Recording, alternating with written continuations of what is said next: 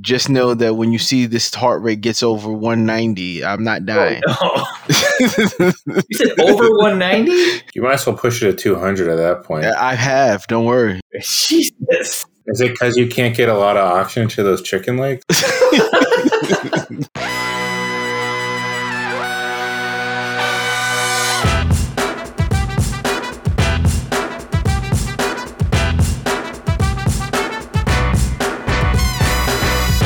My legs were sore. Wait, are we talking about Harlan's lower body strength? Because I've seen his legs, and I gotta say, What is This is the second person who's shit on your chicken legs, man. Like,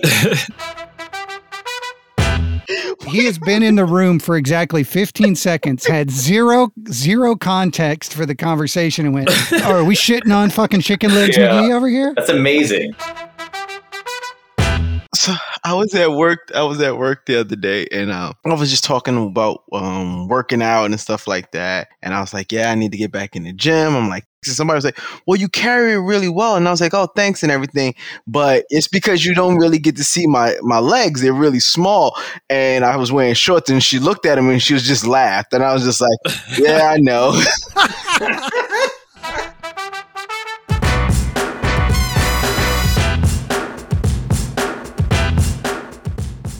Hey, everybody. Welcome to the Gimme the Loot podcast, the Dungeons & Dragons 5th edition actual play podcast with more Macho Man Randy Savage references than probably any other actual play out there. Brother. My name's Turner. I'll be your dungeon master and voice of pre, mid, and post-show announcements, and will, for the near future, be referring to myself both on this podcast and in real life as, "Hi, I'm Turner," as heard on the Conan O'Brien podcast. If you're a new listener, welcome. And if you're a returning listener, welcome back. We sincerely appreciate you making time for us in your busy podcast listening schedule. And hey, as always, a special thank you to our patrons who invest in the show to help us make bigger and better content, and who in return receive even more hot Todd on Moyle action. No, seriously, we do like video tournaments where the guys fight each other. That's not... What is wrong with you people? Ugh. If you want to get a real grasp of the width and girth of the bonus content that our patrons are getting, hang out after the episode for more details and a special shout out to our supporters. So after a particularly confusing and surprisingly wrestling-laden visit to the Dragonborn Hold, the party finally heads off into the swamp towards Moyle's stabilizing agent. As always, we want to remind you that Gimme the Loot is not a family-friendly show due to a mix of crude humor, profanity, fantasy violence, and gore. Any additional content warnings will be in the show notes below. And hey, speaking of warnings, we're not out of the woods on COVID yet. Despite some positive news about increased vaccination rates, the Delta variant is still a threat. So, if you're not vaccinated, get vaccinated. If you have to go out, wear a mask. Be careful. Be safe for yourself and for others. It doesn't take much to be a better hero than the Party of Five. Here's your chance. So with that said, on with the show. And we are back for another episode with the Party of Five. It's your boy Harlan McKenzie playing Todd the Tiefling, your favorite bounty hunter's favorite bounty hunter, a.k.a. in Todd We Trust, a.k.a. T-O-D-D, taking over D&D. There we go. That's it. This is Andrew playing Moyle Mossberg. Oh, that's it. Sorry. Just keeping you on your toes. I guess. This is Jamie playing Eldrin Thaneros, the ranger who may have a subconscious hatred of owls. This is Jazz playing Fate, the mage who helps everyone turn the page on the story we're trying to tell here. And this is Anthony playing Baba, the barbarian. It doesn't help if you explain him, Chaz. Just as a rule of thumb, if you feel like you have to follow through with an explanation, then just it didn't work. Yeah, it just didn't work. No, that's fine. Just let it die on the table. It's okay. I tried, man. I tried. I think you should resurrect it a few more times. That's your job, Moyle. He didn't know that until you just told him that. I keep looking at Revivify, and I'm like, I haven't had it so far. There's more interesting spells. You need to have that thing on you at all times. What are you doing? I guess he could have it not on him if we're not in imminent danger. No, you always keep Revivify. When are we not? When are we not? You guys are always in imminent danger. Let me just be perfectly clear. If anything from each other, as last episode proved. As last episode proved, as you guys reached the Dragonborn Hold, Moyle's ancestral home, discovered that Moyle was the fantasy version of the Lindbergh baby and was welcomed back with open arms for a solid good 5 minutes before his father, who was the inventor of Dracking, a new oil drilling methodology, which was potentially driving some lizard folks off of his homes, learned that Moyle was an adventurer by trade. He rejected his son's return, and you guys were promptly ushered out of the Dragonborn Hold. Not before you stopped along the way and had a brief wrestling match on the third-story balcony of the Hold interior, but due to a spectacular fashion, you were celebrated by the hard-partying Dragonborns, and we ended the episode with everybody passed out in the Winnemejo, except for a lone scarred female turtle who was doing the walk of shame to creep out into the morning. So we start the next day with you guys waking up all a little hungover in the Winnemejo in this parking lot outside of this massive butte. The Feast of Bahamut still rages on. The Entertainer's Tent Village is still set up, and they continue to do their backstage prep before heading into the city to entertain the Dragonborn. Occasionally you'll see a random copper Dragonborn wander out and engage with the entertainers before heading back in. This is your opportunity to do any last-minute prep before you guys head off onto the swamp, and then we'll get into the mechanics of exactly how this swamp journey is going to work. Do you want to do the whatchamacallit? Do you want to go look for the fortune teller, Andrew? Yeah, okay. You can absolutely head into the Entertainer Tent Town and see if you can find a fortune teller. Okay.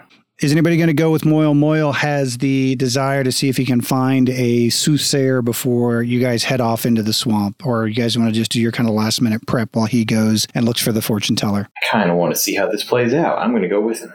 I will tag along, but I am making notes of what I am studying throughout the town. Todd is trying on different outfits to see if they go with these waders that he has. It's very Todd. So It is very Todd. All right. Todd doesn't stop todding.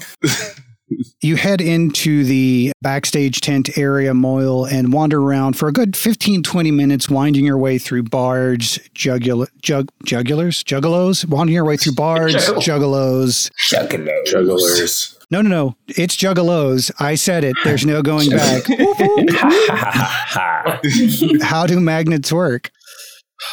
You move through those, some fire dancers, some sword swallowers, before finally coming across what looks like a upright box, a little bit smaller than we used to have these things called phone booths, but basically be like almost like a phone booth with a very small table in it and a big burly half orc standing through the table enclosed in this box. I mean, he's just standing there looking out. It's got a sign across the top of it that says Jarnock Gostek, Fortune Teller Supreme. And as you guys walk forward, he kind of looks up at you and then kind of looks down at what you guys now are familiar with as a coin slot, kind of expectantly, and then back up at you and kind of shrugs as if he's waiting for you to approach and put a coin in. I put a coin in. He picks up a ornate deck of cards and begins to shuffle it. And then he holds it up to you as if he's waiting for your approval that it's properly shuffled. And Moyle shakes his head. Could we get some indication as whether he shook his head yes or shook his head no? Or Moyle shook his head yes. So then he stopped shuffling since you appear to be satisfied, and he flips out the first card and drops it in the slot, and it clinks down into the tray in front of you.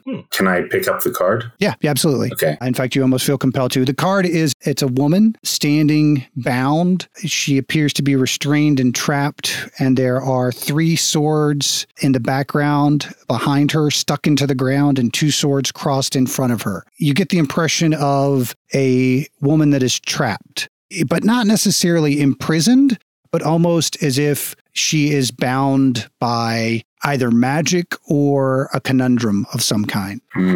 Would I have any idea from my past who this woman might be? Give me an insight check. Okie dokie. Or religion. I'll accept either or in this particular case. Moyle rolls a 20. If you had to guess, you don't think it's a coincidence that you are in the same area as Gundren, your former adopted mother / mentor out in the swamps. He begins shuffling the deck again and waiting for you to nod to tell him when he's done shuffling. Yes. He drops a second card in the slot. Okay, I pick up the card. It is the picture of a small sparrow in flight, positioned over 8 silver chalices. There's a feeling of disappointment, loss, and depression. Something of reflection and an impending decision that may result in you leaving something behind.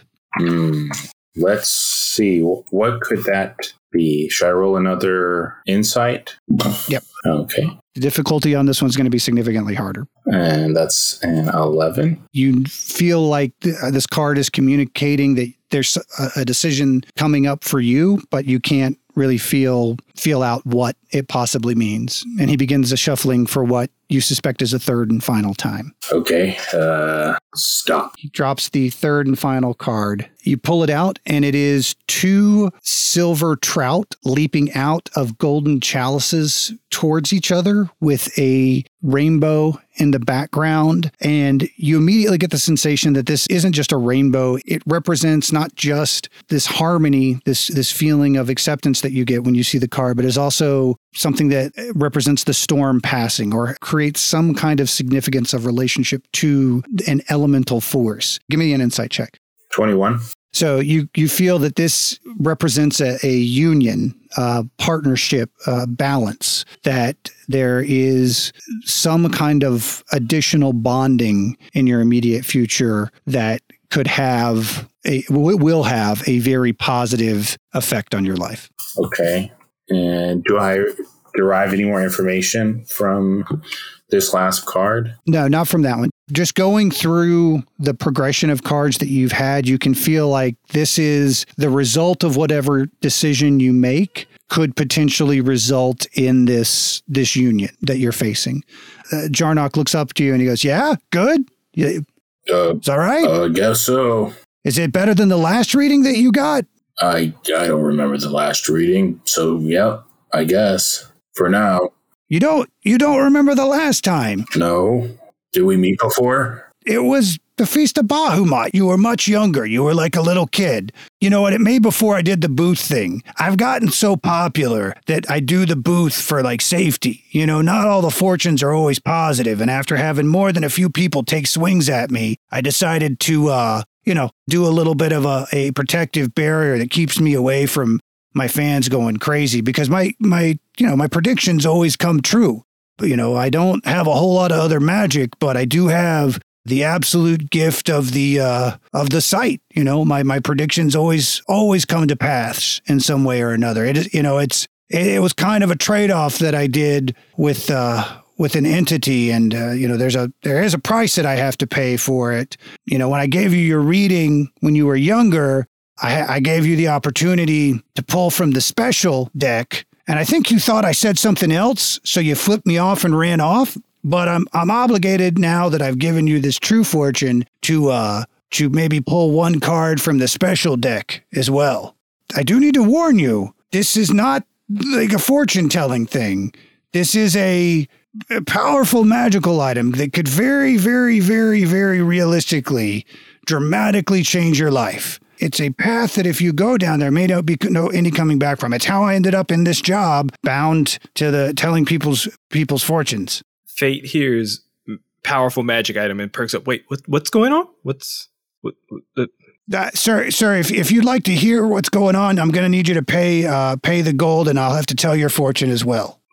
Well, I'm not so much worried about the fortune, but this powerful magical item and drawing from special deck. Is there a price associated with that also? Sir, I'm only going to have conversations with clients. There's a fortune teller client privilege that has to be respected. What goes on between me and your friend here is between us. Okay.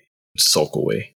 So you said that this special deck bound you to this job. Is that right? Yeah. What were you doing before telling fortunes? I was an insurance salesman. I dealt with dungeon insurance. It's a surprisingly lucrative career. What you do is you take different types of risks that are associated with the different classes and you bundle them together to kind of offset the potential exposure that the company could get. And then you sell that insurance back over to adventurers.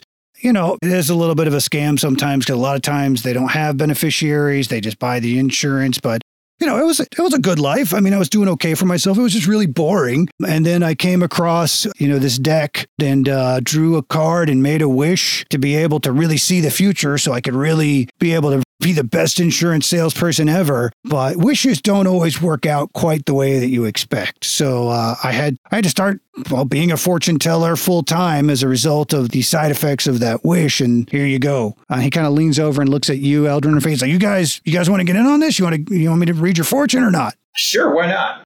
I'm game. We'll see how he does, and then I'll decide my fate. Oh, geez. Okay. Give me a range. Let me think about it while you give them their fortune. All right. Eldrin, tell me when to stop shuffling. Stop. All right. The card drops into the slot. You pull it out, and there is like a silver chalice that has a crab rising out of it that is grasping on to this winged ball that has a bearded human head on top of it with a crown of feathers. It is baffling in a lot of ways, but you get a sense that it represents an individual from your past. If you want to do an insight check or a religion check, I'll give you some additional details. 22. You would feel that this represents a man who you had a bond with in the past, who had qualities of control and balance and mastery of a field of some kind. You could intuit that this is signifying the presence of your old mentor. Okay. Tell me when to stop shuffling again. Stop. All right. You pull out a card that has 9 pentagrams drawn on it, kind of arrayed almost like a domino. It almost looks like a domino, but instead of the pips, it's pentagrams. Give me a insight check. Right. Ooh, a 6. It's hard for you to get a feel for what this one is. You feel like it may have something to do with an item of some kind, but other than that, it's hard to get another read. So your last card? Stop. It shows a naked man and a naked woman standing on a hill, hands outreached together with an apple floating above their palm, while a serpent descends from the sky towards the apple. Give me an insight check. 16. You feel like this is representative of a bond, but that the serpent is communicating some kind of distrust about that bond. He goes, okay, so since you're a client now, I have to offer you the same deal. You can draw a card from the special deck. Again, I must warn you, it is a very powerful magical item and has the potential for either fantastic reward or incredible danger. I mean, I got my greatest wish, but I'm a full-time fortune teller and I live in a box. I mean, the box is new, but it was because I was so good as a fortune teller. Can I wait to see how Moyle's decision turns out? No.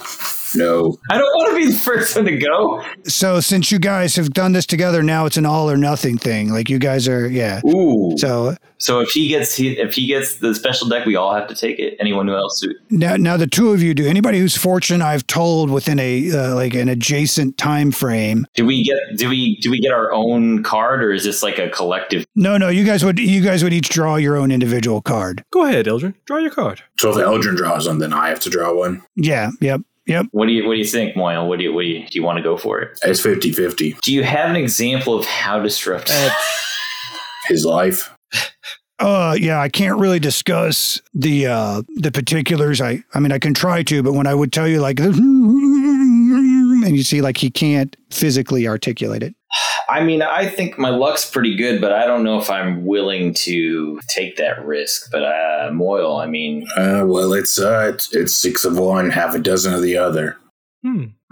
Moyle, I didn't take you as a man to be afraid of a gamble. See, I don't like this. I don't like this. This gentle nudge here you're doing, Fate. Why don't you get your fortune read, and then you can be in on it. You know, The word magic has been said many times. The word magic has been stated, but given the bounds of said magic, I've already found myself in a similar situation in the past and would rather not double down. See, if the mage is out, I think I might be out. Tough decision. Moyle, what would Ralashaz do? Oh, no. That's a good question. Should we ask him? Or maybe you should. Oh, right. You guys can't talk to him. Let's see. What do I have that I could take to induce a conversation with Ralashaz? Wait, you have to take... Oh, right, you do. Don't you still have some of that, whatever it was that Ognum gave you? Yes. But that's an upper. Do I have any more mushrooms? No. No, just Kipper Steve. Well, are you just eating something to put you to, like, say, sleep? Yeah, like a delirious sleep. Hold on just a second. Eldrin, step to the side, please. Okay. And Fate's going to upcast Sleep on Moyle for a level 3 casting. Okay. Do I need to roll something? I'm doing it. No, Fate's got to roll the dice to see if it works on you. Okay. For a total of... 46. 46. That'll hit. Is that enough to knock him out? How many hit points do you have, Moyle? 40. Got him. Yep, you pass out. You fall asleep. This doesn't induce any kind of vision from Ralashaz. It's just magical sleep. It's not drugs. So you immediately pass out, and the guy in the booth goes, well, that kind of screws things up. Oh, shit. And you just see a slight tearing in what feels like reality, and a paradox spiral materializes inside of the booth, and you hear a slight pop as the air rushes in as this guy gets sucked off into the astral plane, or not sucked off into the astral plane. That's there's no follow-up. As this guy gets vacuumed into the astral plane, and you hear him go, "No, you'll pay for this, mage!" As he gets twisted into a Mobius strip of flesh and booth and cards and magic before finally getting sucked into another dimension. What just... And at that note, at this ruckus that is caused by one of the most famous fortune tellers in all the realms being banished into an extraplanar situation, all the musicians and fire breathers and dancers had all kind of stopped, and they look over, and the band that you guys tried to talk to yesterday goes, "It's that goddamn narc again! He killed Jarnock! Get him!" And you can see them start to kind of rummage through their stuff and head over towards you. Yeah, I'm running. Eldrin, get Moyle. It's time to go. And Fate just takes off. Okay, time to go. Time to go. Moyle, let's go. Moyle's asleep. Can't you just hit him to wake him up? Yeah. Eldrin, hit him. I nudge him, and Does that work? Does that wake Moyle up? Yeah, you're awake. Yeah, you pop up. Oh, perfect. All right. let's go. We run away. You guys get back, and Baba is sitting outside of the Winnebago in a folding chair, and Todd is as you're running up, you see Todd come out in one outfit, and Baba kind of shake his head no, and Todd go back in, and Todd come out in another outfit, and Baba shake his head no, and then as you get closer, you hear "Let's Hear It for the Boys" playing over the fucking sound system. Todd runs like neither of them. Yeah, exactly. Come on. And then finally, Todd comes out in the third version of the same shirt and leather pants that he owns, because it's just the one outfit that he has, and his waiters. And you guys have the rumblings of a mob kind of forming behind you. Now, they're all entertainers, so you've got a little bit of time to get out of Dodge if you want. But I'm going to need to know exactly what what all you're heading out with. Wait, heading out? we don't get to take the Winnebago, do we? Nope. Damn it. Okay. Well, we got the canoes. We have the canoes, the kayaks. I got my kayak. And your waiters. All right. Well, as soon as we get within range, Fate's activating the mind link to tell everybody to get the crap and get moving, because we got problems behind us. Just confirm real quick for me who bought waiters. I know obviously Todd did. I've got waiters.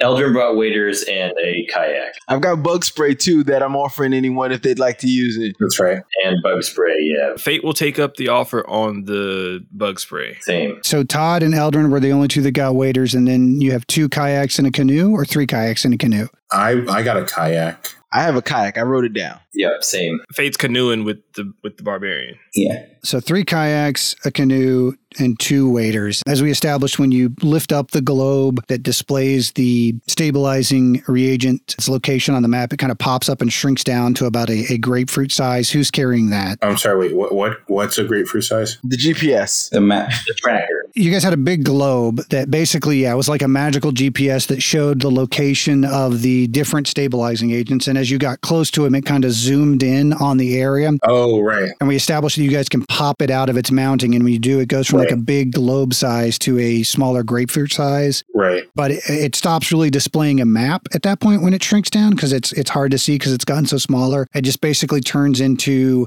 like a directional arrow, almost like a compass that points towards where you need to go. And it's showing that you need to head further east, deeper in towards the center of the region. I'll carry it. Make sure we lock the van with the keys to key. I was just about to say someone lock the car. All the doors and the roof, boys. Boop, boop. Do we turn Ogstar on for safety or something? We could check to see if there's any other additional security features, I guess. Oh, and turn the lights off. We don't want to run out the nuclear battery. Since Ogstar is just Ognum, a projection of him, you guys could turn it on and he would be like, fellas? No? Nobody? And then eventually shut it off in a couple of minutes. He's not just going to sit there while you guys are gone for X number of days. So is anything else that you specifically want to take with you before you head out? And it needs to be quick. I'm going to start a timer before the mob shows up. I still have my shark repellent. Mm-hmm. I got shark repellent too, just in case. Oh, that's right. You did. You did. I'm prepared. Waders, kayak, shark repellent, and bug spray. Anything else specifically that you guys want to grab before you go? Timer's ticking. I'm good. Can I make a quick stop in the bathroom before? Oh, Jesus Christ. The cubes. No, we're being chased. We already locked it up. Did you not hear the boop boop? Let me put a defense cube, wink, wink, at the entrance to stop anyone from coming in. Listen, we were walking through a swamp. You could drop whatever load you wanted in there. Yeah, it smells just like those cubes around here. I mean, Boys, when the Browns are calling, the Super Bowl is knocking or something. I don't know. I'll come up with a better phrase later. Wow, you messed that one up. He did. Not even close. I'm sorry, boys. I'm sorry. It wasn't even an effort there. Mm-mm. All right, so you guys dart off across the parking lot around the northern edge of the butte and heading deeper east into the swamp. So the way this is going to work, we established it's a 5-day journey into the swamp to reach Gundren's, where the compass is currently pointing you towards. So each day, you're going to have to succeed on a survival check 3 times to have made progress for that day. If you fail on the survival check, it just means another encounter. Every time you roll a survival check, depending upon how you roll, an encounter is going to occur from one of a few different tables. And then based off of that, it can either be something good, it can be something bad, it can just be a straight combat encounter. If you fail and keep failing, you're going to keep having bad things happen. If you succeed right away, then potentially only good things can happen, or potentially only weird things can happen. So is the survival check on? Do we get to pick? All right, so here's the deal. At the start of the day, you got to pick one person as your guide for that day. And if more than one person tries to be the guide for that day, then both of you can roll, but you're rolling at disadvantage. And no more than 2 people can roll for that day, as you guys are kind of arguing about directions. As you guys head out from the butte, at first, the ground is pretty solid. There appears to be some kind of additional igneous formation around the base of the butte that makes the ground, fairly stable. But as you head deeper into the swamp, you're going to be traversing, mud, open water, very, very shallow, kind of marshy mud that will require fording. So the survival checks basically represent you being able to navigate through the swamp in a curvy line, finding the areas that you can navigate through to the best of your ability. Now, the good news is you guys did get some forms of water transport because there were originally more rolls, but since you guys had the foresight to get a means of transport that allow you to circumvent when the water gets deeper, it actually reduces it to only 3 rolls. Moyle, since you're from the area, I will let you roll as if you were proficient in survival. If you are not, Do I have Baggy back? Baggy asked you to leave him. Okay. It's up to you whether or not you're taking him. Can I still take him, or is it too late? Because I just remembered that, and I wasn't sure if it was because I'm also not sure if it's for the whole trip. No, he just didn't want to go in the swamp. This is the part. Yeah, this is the part he specifically didn't want to go on. Oh, okay. Because he didn't want to go with me to the buttes either. No, the butte he didn't have a problem with. It was the swamp he didn't want to go Oh. in. Yeah. So Can I ask him again, or is that a just plain out no? if you can take him against his will if you want, but he's very, very specifically asked you not to do that. Probably shouldn't do that. Because I was going to ask, could I equip the Texas hammer? Well, you don't have those yet. Those don't come in until you get back. Remember we talked about how Baggy, while you were gone, was going to do some interdimensional kegels? Right. Oh, I did not forget that. He had to suck off a whole dimension. Yeah, that's going to produce the ability for him to produce those random hammers when you get back. So that's the upgrade that Baggy will go through while you're gone. And that was the trade-off for you not taking. Now, you still got all the hammers that you already had. Your regular war hammer, your meat mallet, your ball peen hammer, your carbon, like all the weird random collection of hammers that you've already collected. We'll say you threw into an extra backpack and have got with you. Somebody gets picked as the guide or somebody backseat drives. You guys do the survival rolls, and then you'll stop for the day, take a long rest, assuming something doesn't prevent that for whatever reason. I'd like to take charge here. Whoa. What is your bonus on survival rolls? Come on, I already know this place. Why are you even asking? I'm asking because I have a +6 to survival. I have a +3, but I know the place. And, wait, one more thing. I have advantage on what? Insight? Or no? From the last MVP? One roll. You have an inspiration. Yeah, you have one roll that you have advantage on. Can I use it on this? It seems like the most appropriate time. You could use it on the first of the three, yes, if you chose it. So your survival, you would roll at a plus, what is your proficiency bonus? You would roll at +6. Okay. Because remember, I said since you're from the area, you would roll as if you were proficient in survival, which would be your bonus of +3 from your wisdom plus your proficiency bonus of +3. So right now, you and Eldrin would actually have the same roll on this. That's fine with me if you want to roll Moyle. So then I add 3 on top of what I just rolled. Correct. Okay. So Moyle rolls a 21 on his first survival check. Okay. You guys head out from the base of the butte. You know, the first portion of the day is actually pretty easy going, and you can attribute that to the work that the Copper Dragonborn have done cultivating the area around the butte. While the vast majority of their society and resource production occur within the walls, there is some agriculture that occurs in the immediate surrounding area where they're growing rice so they can make rice wine, where they've got these raised hop gardens for brewing beer. They've got a section of land that they've actually appear to have drained in some way to grow grapes. Doesn't seem to be very related to food production, but there is definitely mushroom and at least one pot farm. Nice. As you guys head out and move through the agriculture area of the Copper Dragonborn. So that first 3 hours of that first day goes without any issues whatsoever. Moyle, roll again. And Moyle rolls a 12. Ooh, okay. That's a 15, right?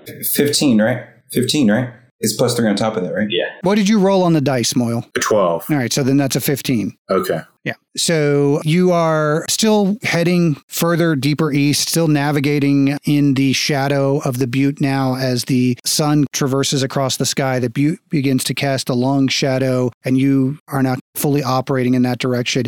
It provides some relief to what is clearly going to be a very humid, very oppressively hot journey as the sweat starts to kick in. The land begins to get a little bit marshier, but you're still pretty much just walking across open field at this point. There are a number of trees in the distance, and you can see a few rivers starting to wind their way through as the tail end of the tributaries of the Serpent's Path River. You can still see a few of the elevated highways heading back towards Nashtow and then crossing over to the closest Stilt Dwarf fuel depot. But you guys make good progress throughout the middle of the day as well. And give me your third check. Moyle rolls a 23. Okay. All 3 passes. So a good first day. You guys are able to get a good full day's first journey away from the butte. Despite the fact that you had to huck the kayaks and canoe each day and basically portage the canoe the entire day, it feels like you're on some established paths that some Dragonborn fishermen or some of the Dragonborn youth used to wander out into the swamps to look for toads to lick. So it feels like you guys are winding your way through not not just the marsh, but through some established routes. So you make extremely good progress the first day without really anything out of sorts happening, but the sun begins to set and it would be probably a good idea to make camp for the night.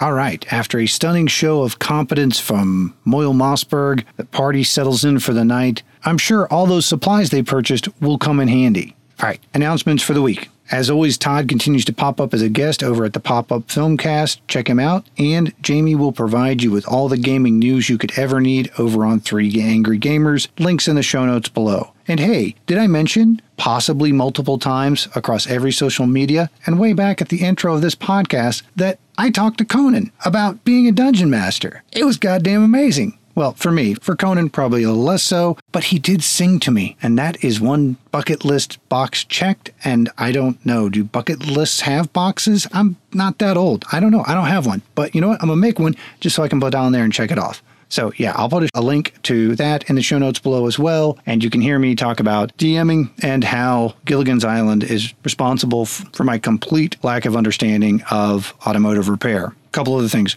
We continue to stream on Thursday nights at 7:30 Central. This week, we're doing a deep dive DM-splaining on the action economy. So if you want to know what the difference is between an action, bonus action, reaction, tune in. If you miss it, we do throw those videos up in our Patreon feed for our supporters. So hey, another reason to get in there and get supporting. Probably the most important announcement is the reminder that we've got our first charity event coming up October 23rd to support Game to Grow. That would be the Gimme the Belt PvP tournament, which will feature members from our very own Party of 5 facing off in a 3v3 5e PvP single elimination tournament against other podcasts and streams from the tabletop role-playing community. The winning team walks away with a custom championship belt, and with your donations and support, we'll get to help an incredible organization that uses the games we love as a therapeutic and social education tool. Once again, link in the show notes below.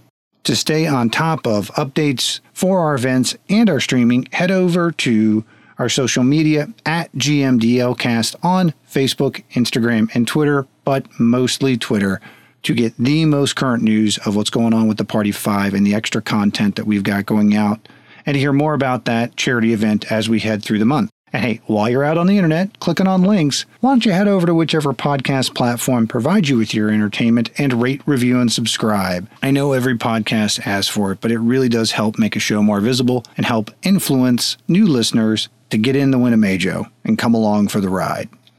But seriously, if you get a minute in between, you know what you're doing. If you could head over and leave us a review, we'd really appreciate it. Special shout out to Shist Kicker for getting over there and getting that review. I'm pretty sure he bought an iPad to do it. Why can't more of you be like Bill?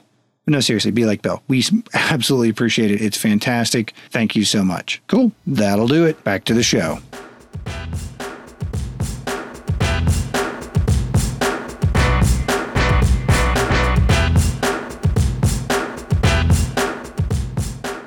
Okay, boys, let's hunker down here. Let's look for some lizards and some baby gators to maybe roast up and, pick some. Did anyone get any mushrooms on the way over here? I only got a small handful, but, if anyone got any more, I would be grateful. No, Moyle, I didn't see any mushrooms. Oh. Okay, me neither. So you guys, you are able, especially with that final third roll, to find a raised area. The land is definitely starting to get moist. You haven't quite reached the part yet where the muck or the water has slowed you down at all, but you are able to find an area under this massive willow tree that's raised up a little bit. They can provide a little bit of cover so that you're not fully exposed and just sleeping out in the field, but also a decent dry sleeping area to build a fire. Should we do a survival check for fire? No, you guys can start a fire. I'm just going to need to know who brought the food and what your sleeping arrangements are, since nobody brought any tents or sleeping bags. I can find food for up to 5 other people if the land offers berries, small game, water, or so forth. Is there a role associated with that, or is that just I'm a ranger? Just says it's a feature of being a wanderer. Oh, okay. Then, yeah, as Moyle's talking about finding lizards, you're going around and you have found a good 6 or 7 really meaty geckos that look like, if roasted up, could provide a extremely satisfying meal for the group of you, as well as, checking out a small stream which runs by the willow and that you can confirm is good, clean water. And is Fate going to share his pizza? Not even a little bit. I'm sorry. I couldn't help it. It was too coincidental. We were talking about food and you were eating. Fate somehow has balanced a Chicago-style deep dish pizza. A Dragonborn deep dish style pizza the entire way. Nobody's really sure when you got it. You guys vaguely have yes. a hazy memory of about 2 a.m. last night going, let's get pizza! You didn't realize you actually had gone, or that Fate had bought an extra one and saved it in the Winnebago, but he produces this from the inside of the canoe and begins eating it, probably without offering to share with anybody. It's a personal pan. It's very small, only for me. Rude. I also had the Wanderer trait. So Then you can find twice as many geckos. Yeah. Gentlemen, if you'd like, I can go ahead and start that fire for you. Yeah. No. We got it. But, I mean, I'm as Fate's saying that, he's looking around for that little weird magical void that blew him up the last time. Give me a perception check. Uh-oh. And I rolled a 10. Everything's cool, Fate. Totally cool. Does anybody want drugs? I've got mushrooms and a little bit of pot. I mostly have mushrooms because I didn't have any more hands. It might be a good idea to stay sober out here so that we can be on our P's and Q's. You also still have a little bit of the coke that you got from Brewster McCracken. That's true. I think I have about 6 hits left. 4 or 6. I haven't done a great job of keeping up. I guess wise words will not be heeded, I guess. Fate was not entirely sure about his safety from the void that blew him up, so he's going to let Baba go ahead and start his own fire. Now that you got your camp set up, you've all had a really filling meal, a double helping of swamp gecko. Moyle, the smell of roasting gecko, you don't have a ton of memories of growing up in the hold, but that smell of roasting lizard does just trigger something in you from your childhood of Saturday dinners around the Mossberg table with your mom and your dad having a humble meal of lizard and swamp muck. And it carries both kind of a nostalgic feeling, a warm nostalgic feeling, but also re-insinuates that sense of loss that you had, not only of losing your parents, but now being newly rejected by your father as well. I chew on it and I say, "Damn it, Todd!" What? What did Todd do? Oh, nothing. I need to know the watch and sleeping situation. Moyle's on first sleep since he was on a lead. First sleep. Is the canoe large enough for Fate to lie down in? Yes, but only Fate if he's laying in the canoe. Yep, that's where Fate's gonna go lay down. What? Just gonna say I don't get a bed, huh? I mean, Eldrin is going to take first watch, I guess. Yes. Baba will watch with Eldrin as well. I'm sleeping. Todd is sleeping. You know Todd, how Todd rolls. We know. Who's taking second watch? 4 hours. I only need 4 hours. Fate will take the second watch. Fate's got it by himself, I guess. Todd, no? Okay. Eldrin and Baba give me perception checks. Night sets in, the party dozes off, Fate goes into his trance within the canoe. Moyle, where do you lay down at? On the ground. Just next to the canoe or close to the tree? Where at exactly? Leaned up against the tree. Okay. I rolled a 16. It was a 9. Right around, well, pretty quickly, actually. About an hour after Moyle dozes off, you guys are standing outward watching the perimeter, and Baba, you hear something rustling in the trees, and Eldrin, you hear it too, and you spin around and you realize nobody tied Moyle off, and he has floated up into the branches of the tree, and you guys have a very limited amount of time to grab him and tether him down before he drifts off. So roll initiative real quick. Oh, shit. I completely forgot about this. I didn't. You'd think that Moyle would remember, but I guess because he's asleep, he does not. Does my initiative count? What'd you get? A 19? Moyle gets a 19. Oh, but I'm doing nothing because I'm asleep. We're going to have you do something. Okay. I don't know why I have advantage on initiative. I didn't. Because you've got your knitting needles. Oh. Okay, so what do you get, a 20? The 20, yeah. And then, Baba, what'd you get on initiative? 9. Okay. Todd, you're asleep. You don't get to roll. Eldrin, you have a couple of seconds to act before Moyle drifts out from where he's caught up in the tree branches. Can I reach him if I run up and try to grab him, or is he too high? He's high enough up that you would have to give me a athletics check to climb up the tree and then an acrobatics check to jump out and grab him. All right, let's go. 23. With elfin grace, you sprint out and pick up enough speed that you literally run up the side of the tree and coil yourself out and launch outwards. 17. All right. And manage to tackle onto him and begin to slowly drift down as if you are under the effect of featherfall. So if Moyle is asleep, he can be used as a ring of featherfall, for the record. On the downside, you guys have to remember to tether him down or he will drift off. Yep. All right, so Eldrin ties a rope around Moyle once they get back down. How are you tying him up? BDSM style with the tits out? Oh. Like to a tree or something. Like lashing a sailor to a mast or like tying a rope to his ankle and then sticking a stake in the ground? Yeah, it's more like that. Not going to restrain him completely, just keep him from... Is it like rodeoing a calf, where you put all 4 limbs together? Is he drifting around like a balloon in front of a car sales place, or is he... Yeah, just kind of like floating around. All right, so the rest of your watch passes by somewhat uneventfully. Fate, you wake up, or you come to from your meditation, see Moyle drifting about like a balloon, take your post and watch for the rest of the night. Right around dawn, Moyle begins to slowly descend as he wakes up, and we're into day 2. Who's going to be the guide for day 2? Do you want to stay with the hot hand, Moyle? I'm willing to. I got a full night's rest. Yeah, let's do it. Are you guys good with that? Yeah.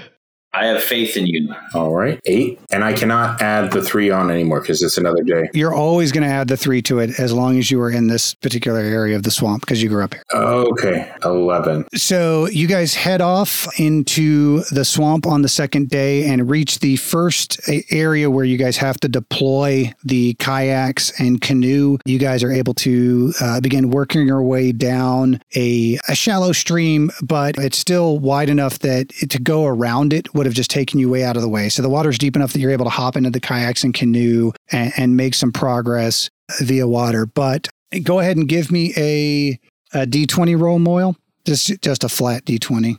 So a 9. So as the sun starts to rise up into the sky, you guys start to get a feel for exactly how humid and swampy this journey is going to be. And it is exhausting, even just for these first couple of hours, even being able to coast in the kayak and to coast along in the canoe. Anytime that you have to exert yourself, you can just feel waves of sweat pouring off you and matting down your hair and your clothes, and the humidity is so oppressive, it feels like the air has gotten so thick, like you're almost gasping. Everybody give me a Constitution saving throw really quickly. That's not promising. 18. Crit. 4. Fate, what did you get? And 11. Well, you think you would be more used to this, but maybe it's the drugs, maybe it's just the hangover that it really has just stretched into a second day, but you just feel drained by the heat. Fate, you quite frankly are a city boy and aren't used to this kind of environment, and your robes start to slowly absorb all the water that slowly splashes into canoe. Both of you guys will incur 1 level of exhaustion for the rest of today. Oh, this leadership role weighs on me. So it gives you disadvantage on ability checks. Okay. Which means you'll have disadvantage on your survival checks for the rest of the day, Moyle. Oh, no. That sucks. Oh, come on. Come on. Yeah, that sucks. Wait. You have the inspiration, so you use that once, maybe. The heat sets in, Moyle, and you start to feel a little bit dizzy, and that you guys have gotten far enough away now that the butte has disappeared back behind a ridge as you guys have slowly been moving further east and down in elevation. And this is a lot of pressure, dude. They never let you lead. So there are a couple of times where you start to question whether or not you're going the right direction. And then instead of consulting the compass or consulting Eldrin, you just guess like, oh yeah, those trees mean that there's a good path ahead, and you get more and more worn out. And yes, you can burn your inspiration to offset one of these disadvantage rolls, but go ahead and give me your second survival roll for the day. Shit, that was only the first one. Meanwhile, Fate's in the background, just super tired from swatting at mosquitoes the entire trip. Here we go. What did you do? The first one you got a 6. A fat 6. First one I got a 6. Yeah, because he rolled a 3 and a 19 plus 3, so I got him a 6. Give me a D100 roll there, champ. You said D100? 20. Yeah, out of 100, that's not great. No. I got a nat 20. And so, Boyle, you are feeling more and more stressed as you continue to try and navigate these guys through. And you can see just, again, the heat is draining you and you're feeling more and more tired. Fate will not shut the fuck up about how hot it is. And over ahead, you can see like a rise of trees where there is another cluster of willows that have sprouted out of this small island in the marsh. And you kind of direct everybody over towards that to just get out of the sun and get into the shade and maybe catch your breath and collect your thoughts. And you guys make your way over there, get out of the canoe, pull the canoe up onto the ground, pull the kayaks up onto the ground, and immediately notice the clusters of spider webs stringing from the branches of the willow trees. And let's see how many exactly. We're going full on random encounter table for this guy. Oh.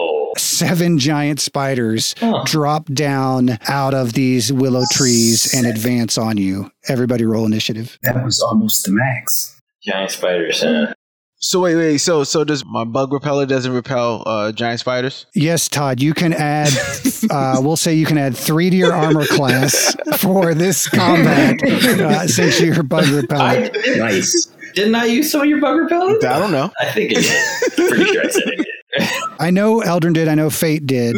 I didn't. Moyle definitely didn't. Moyle was like, I have scales. I don't need anything for these bugs. So everybody who used the bug repellent can add 3 to their armor class for this encounter. Right. Yay! You're welcome, guys. Yeah. Yes. That's some good ass bug repellent. Off. Damn, if only I wasn't immune to bugs.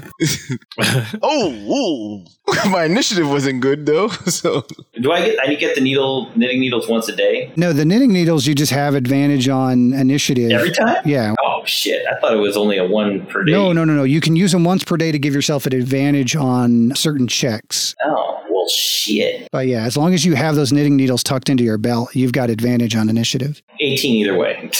You guys are clustered at the northwestern edge of this little island. And then let me grab some giant spiders here real quick. Or how about you don't? We just say you did. No? There are worse things we could have rolled, trust me. That's fair. Let me just put it this way. The fact that Harland actually picked up fucking shark repellent is a jokey joke, but that very well could come into fucking play. So when he said that, I was like, motherfucker. It's a lot of spiders. A lot of spiders. Yeah, this place was infested, man. And they make a noise as they descend out of the trees and immediately begin spidering towards you. So when you roll for the enemies, the monsters initiative, you roll for all of them, or is it just individual? How does that normally work? Depends on the situation. I usually do it by group of monster. Since there's one type of monster here, I'm probably just going to go 1 initiative for the entire batch of them. You're lucky I'm not giving them a surprise round. The giant spiders get a 14. So our order... Eldrin, Fate, Spiders, Baba. Spiders and Fate roll the same thing. I'll give it to Fate. Yeah. So Eldrin, Fate, Spiders, Baba, Todd, Moyle. Oof, okay. Eldrin, you are up, sir. These, they're large beasts. I mean, I know I said giant spiders, but they're the size of an ogre. So think... 8-legged freaks, huh? Think like a good minivan sized, like a big, beefy, ultra-sized minivan, but with 8 legs and some pretty nasty-looking fangs. Okay. Spiders are considered a beast, right? Yes, they are considered a beast. Okay, so I have a beast as my favorite enemy, which means I could do a advantage on an int check to recall information about them. So can I do like a nature check or something to find out any more information about spiders? Yeah, give me a check. An 8? Wait, hold on. I said advantage, so I get another roll. Calm down. And 8. Roll for length. Get the fuck out of here. I'm calm. When's that next roll coming? I'm sorry, what was the second roll? It was an 8. Oh, I see. Feels a lot like the last roll. I'm going to say that was a... Hang on, I'm looking up facts about spiders for elementary school kids. So, you know, with your 8, that spiders are not insects, that spiders spin webs to catch other bugs, or in this case with these big guys, probably bigger animals to eat. But not all spiders make webs. Most spiders are not dangerous to humans, but these probably kind of look like they might be. The wolf spider carries her babies on her back with her, and most spiders live on land, but a few, like the raft spiders, live in and on the water. That seems appropriate for an 8. Yes, indeed. Okay. I feel like Eldrin should also become suddenly aware of how many legs and eyes spiders have. 8? Oh, man. How appropriate. How many feet apart are these spiders here? This cluster of 3 that are advancing on you and Todd are about 5 feet apart each. And then the cluster that are advancing towards Baba and Moyle are about 5 feet apart from each other, 25 feet away. So you have 2 little groups, 3 of them advancing towards you and Todd, about 5 feet apart. 4 of them advancing towards Baba, Moyle, and Fate, also about 5 feet apart. So I want to first get as far away as humanly possible while staying in this circle here. That's the little island that you guys are wedged up on. So you can start heading off into the water, but then you're going to be swimming, and that's going to make it really difficult for you to shoot your bow. Yeah. Can I move like behind Todd? Like, Yeah, you absolutely can move over behind Todd. okay, well, I'm going to do that. You kind of shoulder past Todd to the center of the group. I'm going to mark the spider that is on the top, my hunter's mark, with my bonus action, and attack him with my longbow. Shoot him. Shoot. Shoot the J. Shoot, bedu, shoot, bedu. Shoot her! Shoot her! Oh, 19. okay. I forget he got +9. Okay. Shoot, bedu. And second attack would be a 14. All right, both of those will hit. Go ahead and roll your damages. So it's a 10 and a 13. So 10 and a 13, so 23 points total. Yeah. All right. So the first arrow slices one of the spider's front legs off and just kind of plops on the ground. And the second one just hits it in one of its 6 eyes. I think there's 6 eyes. I don't know if that's right. That will be your turn. The spiders all make a dramatic hissing noise as you manage to sever one of their cadre's legs. And that brings us to Todd. No. Nope, Fate. I'm sorry. Fate. I'd have much preferred it if Todd had gone next. We're going to... You know what? One time for the one time. We hadn't... Fate hadn't done it in a while. He hadn't reached up and charged up the power off of that Ankh. Oh, man. And snatched a fireball from the bottom of it and then put one up for old Elminster. So he saw the beautiful shot that his man Eldrin put into the spider to the far left, and so he's going to follow up with the firebolt for some damage over that way.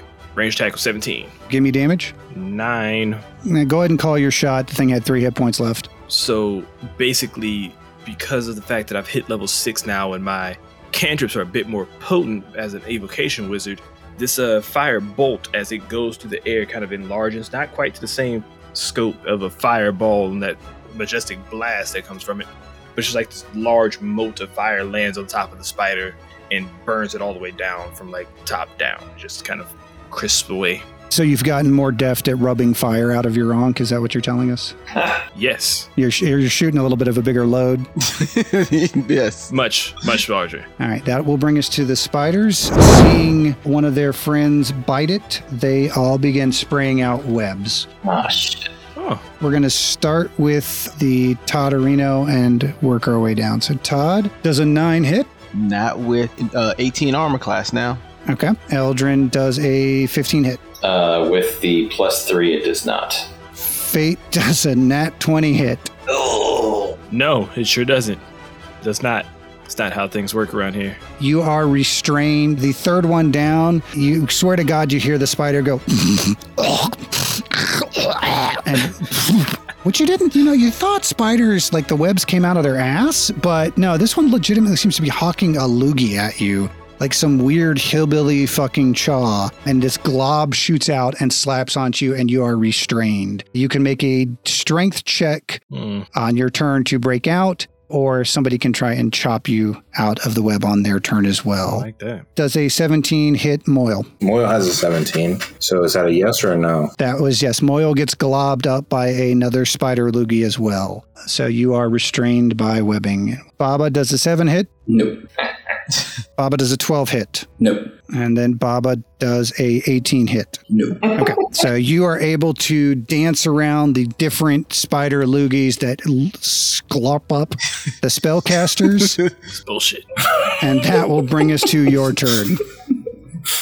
All right. So my turn, I will rage first and foremost. Seems appropriate. The ghost of your sister appears, as well as a woman that you have come to know somehow mysteriously as Mabel, the old woman from the Feywild. And she looks up and a little bit of surprise, as if she has just gotten interrupted from doing something in the afterlife, looks over at you and kind of gives you a very sarcastic thumbs up as you get ready to go into combat. All right. And so I will... So both Moyle and Fade are webbed? Correct. You can chop them out of the webbing, but that would take your turn. Yeah, not going to do that. I charge forward at the spider, like towards the middle of the bottom set of spiders. Okay. And I will attack with the Avicula twice. That is a miss. Go ahead and give me your next roll. That will be a hit. Go ahead and roll damage. That'll be 15. So he goes for the overhead to kind of try and blind the spider to give it, make it harder for it to hit. And the spider reels back, but on that, he spins around and chops the legs, because that's my go-to, is go for the legs. Sweep the legs. And with that chop, the ghosts now start to kind of distract and kind of jump on him, and my sister actually jumps on top of the spider and just distracting it. Yeah, Mabel really half-heartedly is kind of like waving in front of its face, and I really... No, don't. Like a sports ball player really half-assing his coverage. Todd, your go. Get him, Todd. These guys are spread out enough that if you advance on the one at the top, you would be able to use your Rakish Audacity to engage a sneak attack. Remember, they would be 5 feet away this round, so you would be able to either engage the spider number 2 with Rakish Audacity or run down to where Baba's at. Yeah, I'm going to go to this one right here. Sorry, this one right. How do I do this? Use a pointer. How do I select this one? I would say 20 episodes in, you think we would have figured out how to use Roll20, but I mean, realistically, this is more like 25 episodes in. I rarely ever do anything with this. That one. Yes, that's the one I'm going for. Spider number 2, the topmost spider, the northernmost spider, the spider closest to me. Any of those descriptions would have worked. Yeah. I would have given you that, but I was actually trying to push the button. I was trying to learn. See, I won't learn if I don't do. No, I know. That's fine. Yeah. Spider number 2, come on down. Spider number 2. So it's a 26 hit. We got him. A 26 will hit. I'm assuming you're attacking with your offhand as well? Yeah, but can I do my sneak attack damage first? Go ahead and give me your sneak attack damage first. God dang. Ooh, jeez. 20. That's impressive, but it does not finish it off. So if you're going to attack with your offhand, go ahead and attack. Oh, you know the offhand's coming. I love the confidence. Oh, yeah, you know the offhand's coming. You mother... you mother... I'm sorry. What was what was the roll, Todd? It was a 1. It was a nat 1. Yes. Crit fail. You can feel Echo giving that sword side eye somehow, even though Echo doesn't have eyes. And you hear it go, pussy. It was weak. Sorry about that one. Fucking fuck up. I'm tiptoeing up to it, truly like a sneak attack. And as I sneak up behind it, stab one time, just a one deep long thrust into the belly, and I pull out slowly. All right, now you know Rakish Audacity. I know is about you running up and getting and being like in their face. So tiptoe right in his face. You stage tiptoe around the back of it and then stab it? Is that what? Yeah. No. Is that what I mean? Okay. All right. So you can almost hear a little, which may be added in post, as Todd blatantly walks around the back behind this spider, but is fast enough that he does that little anime move that he's able to stab it in its ass and do a decent chunk of damage to it. All right, so that'll bring us to Moyle. Moyle, you are restrained. You can try and just kind of by God your way out of the webs. Let me tell you what you can do as somebody who is restrained. A restrained creature's speed drops to 0, so you can't go anywhere. Mm-hmm. Attack rolls against you have advantage, and your attack rolls have disadvantage, and then you have disadvantage on dexterity saving throws. So you still can't cast spells, you just can't move, and if one of the spiders comes up to try and hit you again, it can hit you, or you can just try and flex your way out of the webs. Could I light my fire cigar? And would that burn the web? Yes, that will. I will spark up. Oh, wait. Are you using your magical fire cigar? Yeah. What other cigar? Oh, would I breathe fire? Yeah, you could breathe fire. And would it be able to reach them at the same time? It would hit the 2 spiders to the right of Baba. Yeah. You would spit out this cone of fire. And it would actually, I would say that would actually also burn you out of your webs as well, just for badassness sake. Yeah, let's do that. Okay. The spiders need to make a dexterity saving throw. Your spell save DC is a 14. So both of the spiders see it coming because you do take a second to reach into your back pocket and you have to kind of twist around a little bit because your lower body is all gooped up. But then you get your Zippo out, clink it a few times, light up this fire cigar. Yeah, then with your offhand, burn your way out of the webs and blast out this cone of fire through the front of the cigar. And they scamper out of the way, but so they are going to take half damage. So roll 3d6. No, 4d6. So roll 4d6 and they're going to take half of that. 16. Oh, nice. Ooh, so you get 8 damage. That's strong. Damn.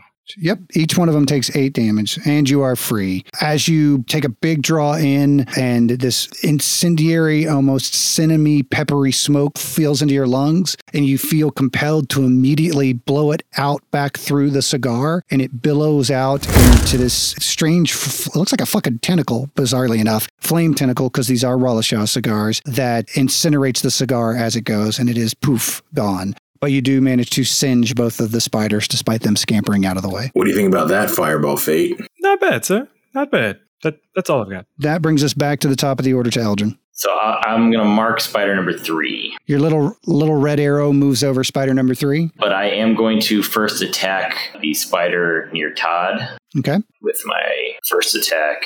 I'm calling for a miss. Shh. Don't you do it. I think it's going to be an 8. Don't you jinx me. He's going to roll a 2 and still hit. 26. Suck it. Fuck. That will hit. Go ahead and roll damage so we can see just how badly you murder the fucking thing because it only had 6 hit points. 10. Okay. You'll call your shot on that, but go ahead and roll your second one. All right. So the second attack, I'm going to attack the one that's marked. 21 on that. That will also hit. All right. So it's an 8 on the second. All right, so on the first shot, I take a deep breath, draw back my bow, and shoot it right in the abdomen, and it just kind of explodes into a big, disgusting pile of mush right on Todd. Todd, give me a dexterity saving throw to see if you are covered in spider guts. He will promptly fail. I will not fail. 18. He did not. Damn. 18. Yeah, you are able to step out of the way of the spider blast. All right, and the second one, I just kind of aim at its mandibles or whatever the hell you want to call it, spider mouth, and I shoot it right in the mouth. Spider mouth. Oh, spider lips. It takes the hit and then kind of clacks down and snaps your arrow.